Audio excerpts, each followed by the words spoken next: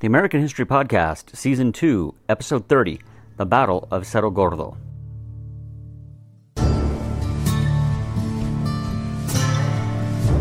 Welcome to the American History Podcast.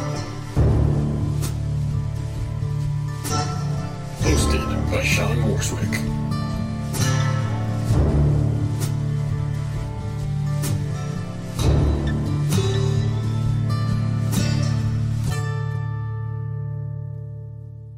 Okay, welcome back.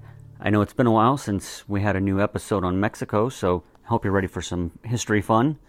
First, before we get started, as always, let me remind you to check out the website. It's www.theamericanhistorypodcast.com. You should also join the email list. Now, I don't send emails out too often, but I do send them out prior to a new episode being released, and I send them out every now and then when I see something interesting on the internet or on the news or something that's worth commenting on. Maybe some sort of ridiculousness on Twitter, that sort of thing. Also, if you're into the social media thing, you can find me on Twitter. Just search @AmericanHiscast. I do not have a Facebook page for the show.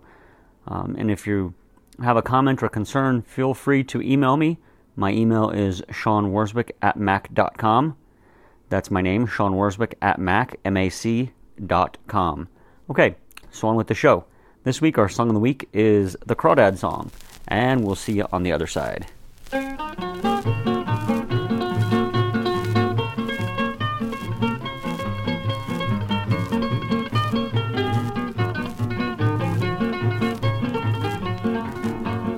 get a line, I'll get a pole, honey. You get a line, I'll get a pole, babe. Where you going, boy? You get a line, I'll get a pole. We'll go down to the crawdad hole. Honey, baby mine. Get up, Kate, you slept too late, honey. Get out of that bed, gal. Get out of there. Get up, Kate, you slept too late, babe. Get up, Kate, you slept too late. Has the crawdad man done passed our gate? Honey, baby mine. Oh. Oh.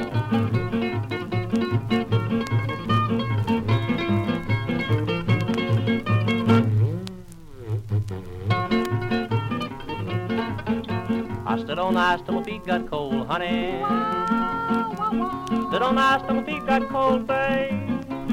Stood on ice till my feet got cold. Deep down in that crawdad hole. Honey, baby mine. Well, I run my hand in the crawdad's hole, honey. Okay, after the siege of Veracruz, General Winfield Scott took about 3 days to solidify his position before he began making plans to move towards Mexico City. In the meantime, Santa Anna had moved his forces to within about 50 miles of Veracruz, setting up a defensive position about 50 miles to the north and west of the town, near the village of Cerro Gordo. Here, Santa Anna had about 12,000 soldiers at his disposal, as well as some artillery, all of which was aimed at the road where he believed the Americans would appear, or where he believed the Americans would appear. Now, Santa Anna had made the correct move. He was aware of the fact that his best chance of stopping the Americans depended on his ability to prevent them from climbing up and out of the coastal lowlands. In those areas, it would be expected that yellow fever and the other tropical diseases would cause the U.S. Army to suffer high casualties. As historian Peter Guardino notes in his recent work, The Dead March, yellow fever brought to the New World by African slaves and had contributed to depopulation in the lowland areas of Mexico after 1500.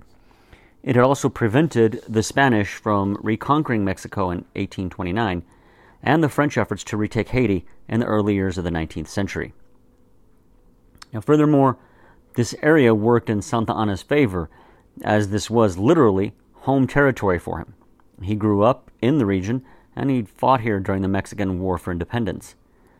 He believed that the American advantage was their ability to quickly deploy artillery against large concentrations of Mexican troops that were caught out in the open. So he was trying to find a place to fight where that advantage could be negated. Thus, he chose Cerro Gordo. Now, here he could place troops and artillery not only across the road, but above the approaching Americans on either side of the canyon. However, the Napoleon of the West, as he had been called, might have been too smart for his own good. His chief of engineers, Lieutenant Colonel Manuel Robles Pezuela, felt the terrain was actually too difficult for the Americans, and it would thus be better to move a few hundred yards further on, or back further.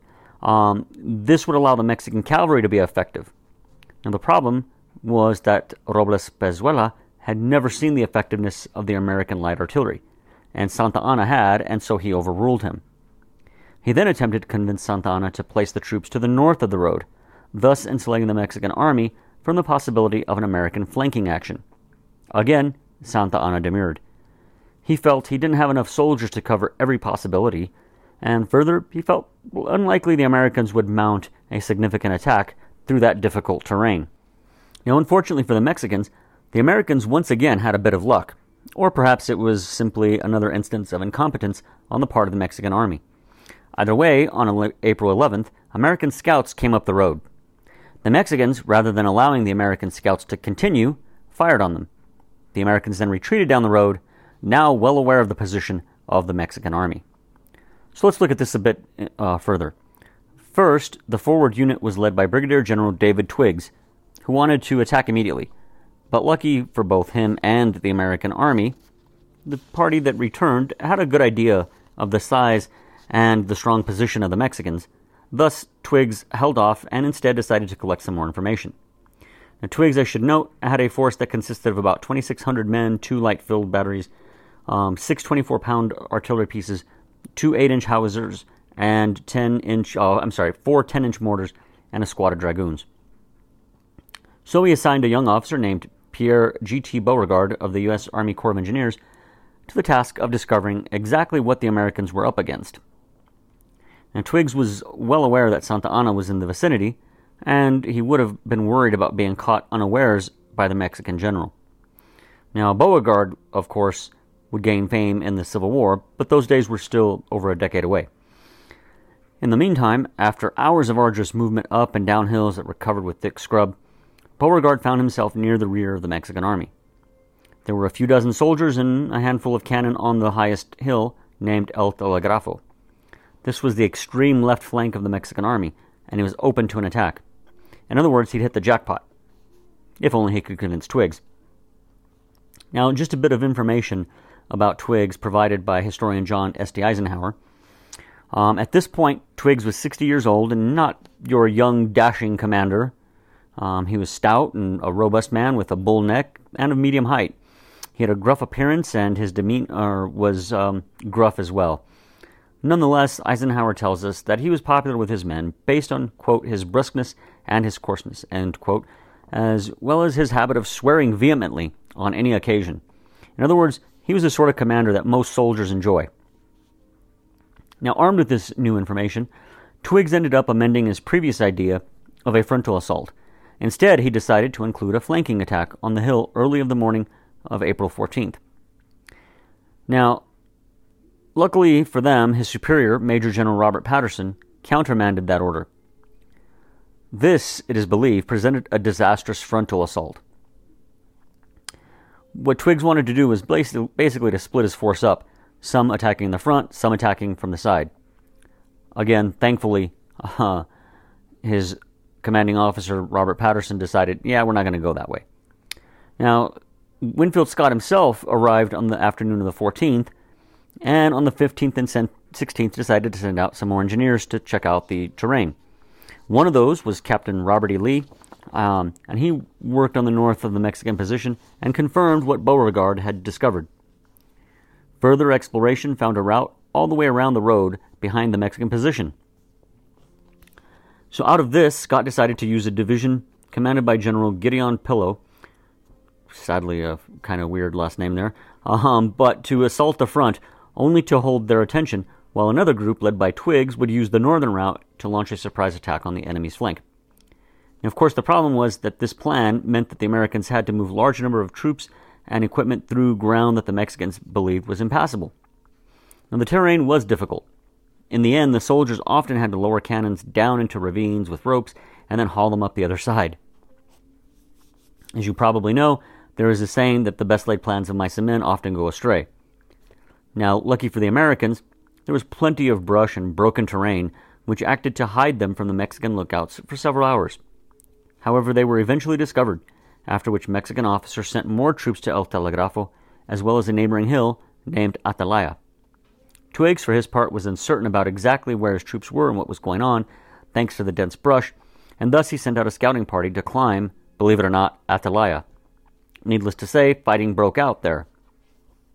Now, neither side had a particularly large force in place, but the Mexicans were outnumbered, and they were forced to retreat to El Telegrafo.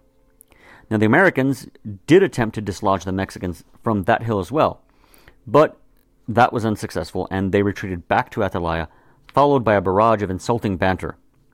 The day essentially saw the U.S. suffer from heavy casualties, and Santa Anna, thinking the attack was Scott's main effort, exulting in victory. The main attack finally took place on April 18th. Pillow had strenuously objected to his mission as being a desperate undertaking. Scott tried to assure him that he was not to attack until the firing from Cerro Gordo could be heard, at which time the entire Mexican line should collapse, assuming everything went according to plan. Pillow agreed, finally, to carry out the mission. However, his execution left something to be desired. After he became exasperated with one of his commanders, he directed an outburst at Colonel Wynkoop of the 1st Pennsylvania, which was loud enough to alert the Mexican batteries, which then poured grape shot into the 2nd Tennessee. At that point, the 2nd Tennessee, under the command of Colonel William Haskell, moved on its own to attack the Mexican troops. Just as they moved forward, several pieces of Mexican artillery appeared to reinforce their compatriots, and the Americans fell back in disarray. However, just as Scott had predicted, the Mexican line collapsed by 10 a.m. While the push to cut the road, and thus cause the Mexican forces to collapse, was supposed to be led by Twiggs, instead he became preoccupied with a fight between La Atalaya and Cerro Gordo. So he sent a brigade under James Shields. Shields at this point commanded only 300 raw volunteer infantrymen against 2,000 Mexican cavalry and a 5-gun artillery battery. His men were initially repulsed, and Shields himself was severely wounded in the head, only to find out he had been killed later on. In the end, he was killed, but the Mexicans, thinking this was only the first initial thrust of a far stronger movement, and thus their defense collapsed. As Eisenhower notes, quote, "The Battle of Cerro Gordo had resulted in a victory far more complete than even Scott had expected. Indeed, the 3,000 prisoners created an embarrassment. Scott was probably relieved that over 1,000 escaped. In the words of one Mexican reporter, Cerro Gordo was lost. Mexico was open to the iniquity of the invader." End quote. Now, just to back up a few days, Polk had made an important decision, perhaps the most important decision of the war, when, on April 10th, he appointed Nicholas P. Trist as the emissary to negotiate a peace with Mexico. That same day, news arrived in Baltimore that Veracruz had surrendered to General Scott back on March 27th. Deciding to immediately convene his cabinet, Polk let it be known that he felt it was time to appoint a commissioner with, quote, plenipotentiary powers, end quote, who would be on hand at Scott's headquarters to negotiate a peace as soon as circumstances allowed. However, this would not be as easy as it might appear. The prestige to be gained for having negotiated the peace treaty ending the war would be enormous. Whomever Polk chose would surely make other members of the Democratic Party jealous, and doom the treaty to failure simply to spite their political rival. So what to do? In the end, he desired to keep control of the process himself and considered sending the Secretary of State. Buchanan, who was Secretary of State, agreed, except he thought it would not be ideal to have the Secretary himself cooling his heels, awaiting the time when the Mexican government decided to terms.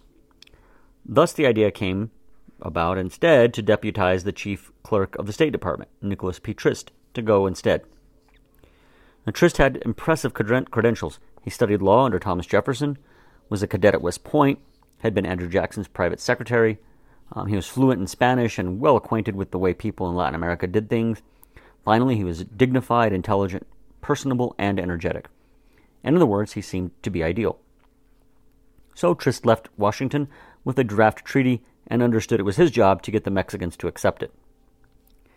Now, on the other hand, there's our old friend Santa Anna. April of 1847 found him once again fleeing for his life.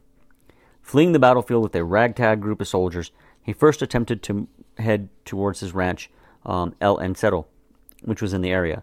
However, as they were approaching the ranch, they saw some American cavalry in the distance. The Mexicans were spotted, and the Napoleon of the West quickly changed his plans. Soon they were headed south towards the town of Orizaba. When Santa Anna and his entourage arrived there, the atmosphere was not positive. But the dictator, ever hopeful, was able to gather enough survivors to form up a force of about 4,000 men.